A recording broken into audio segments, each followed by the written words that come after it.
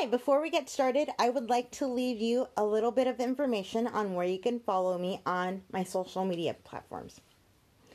On YouTube, I am Encouragement Notes with Marie Nicole. On Facebook, I am Encouragement with Marie Nicole. On Twitter, I am Encouragement W2. And on Instagram, I am Marie Nicole Zimmerpeeps. That is MarieNicoleZimmerPeeps. I hope that this message finds you well. Let's get started, and I hope that you enjoy the show.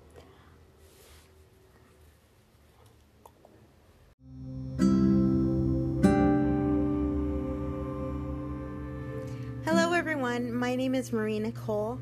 Welcome to Encouragement Notes. I hope that you would join me on this journey of discovering what God wants from your life as I pass on the lessons that I've learned in church and the lessons that I've learned in this life that God has given me. Please join me on this journey every week, and I look forward to getting to know you.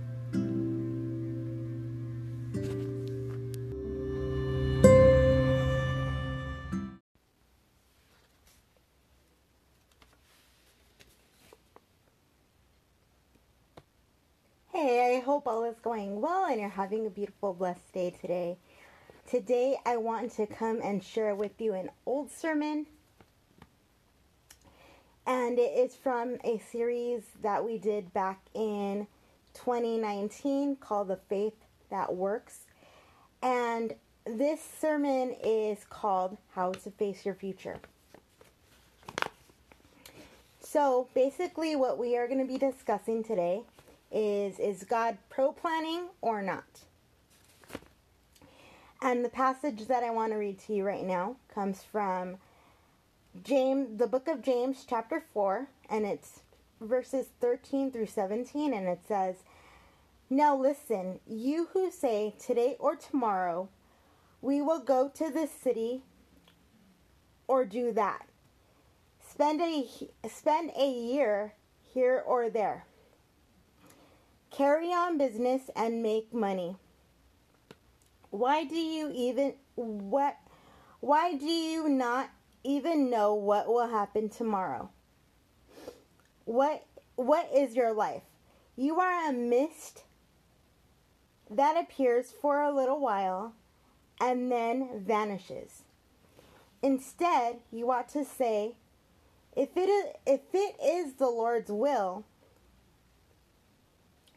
we will live and do this or that. As it is, you boast in your arrogant schemes. All such boasting is evil. If anyone then knows the good they ought to do and doesn't do it, it is sin for them." So that is James chapter 4, verses 13 through 17.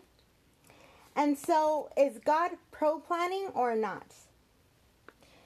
And the section that I want to read to you is called To Plan or Not to Plan. So number 1, God's word is pro-planning. And the verse that illustrates this comes from Proverbs chapter 6, verses 6 through 8. And it says, "Go to the ant, you sluggard. Consider their ways and be wise. It has no commander, no overseer or ruler. Yet it stores its provisions in the summer and gathers its food at the harvest." So basically, this part of the word is saying that God is pro-planning. Even that little ant that we see on the ground plans for the future. So number 2, planning isn't the problem. planning isn't the problem. The posture of our heart is.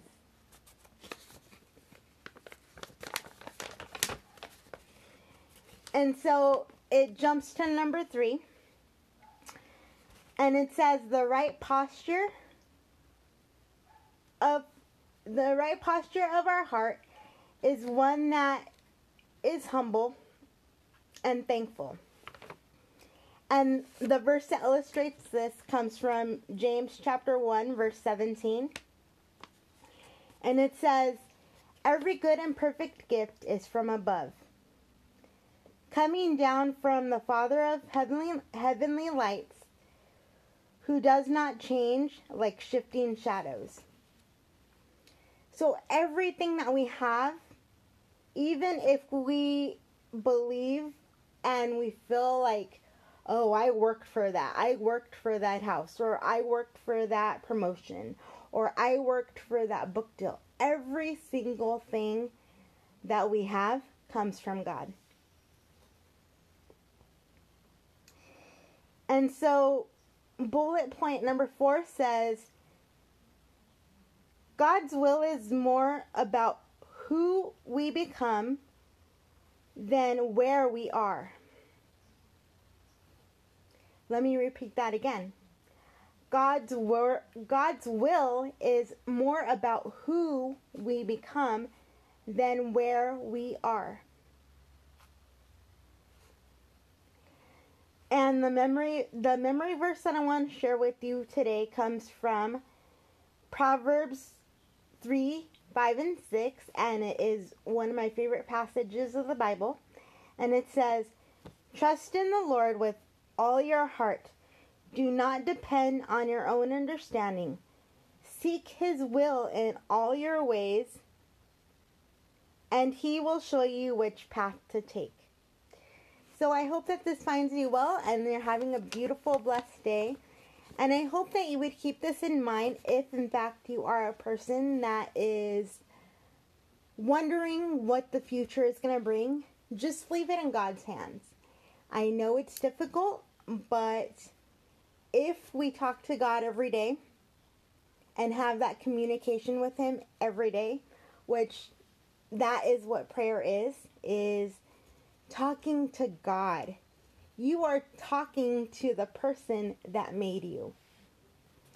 And so all you have to do is keep those communications line open on your end and be willing to be quiet within yourself and listen to what He has to say through His Word, through other people, and just through the quiet of your own heart, because He will speak to your heart. But I also pray that if you don't know Him and you want to accept Him today as your Lord and Savior, all you have to do is say, "Lord, I don't understand everything, but I understand that you sent your Son to die for me on the cross, and that His death covered all my sins, past, present, and future. And I place my future and my life right now into His hands, and I accept Him as my Lord and Savior." And I guarantee you guys that if you've prayed that prayer, He has heard you and He will take you on an adventure. He doesn't promise an easy life, but He promises a life worth living, because from this moment on, you are never alone. So I will talk to you later. Have a beautiful, beautiful, blessed day, and I will see you soon.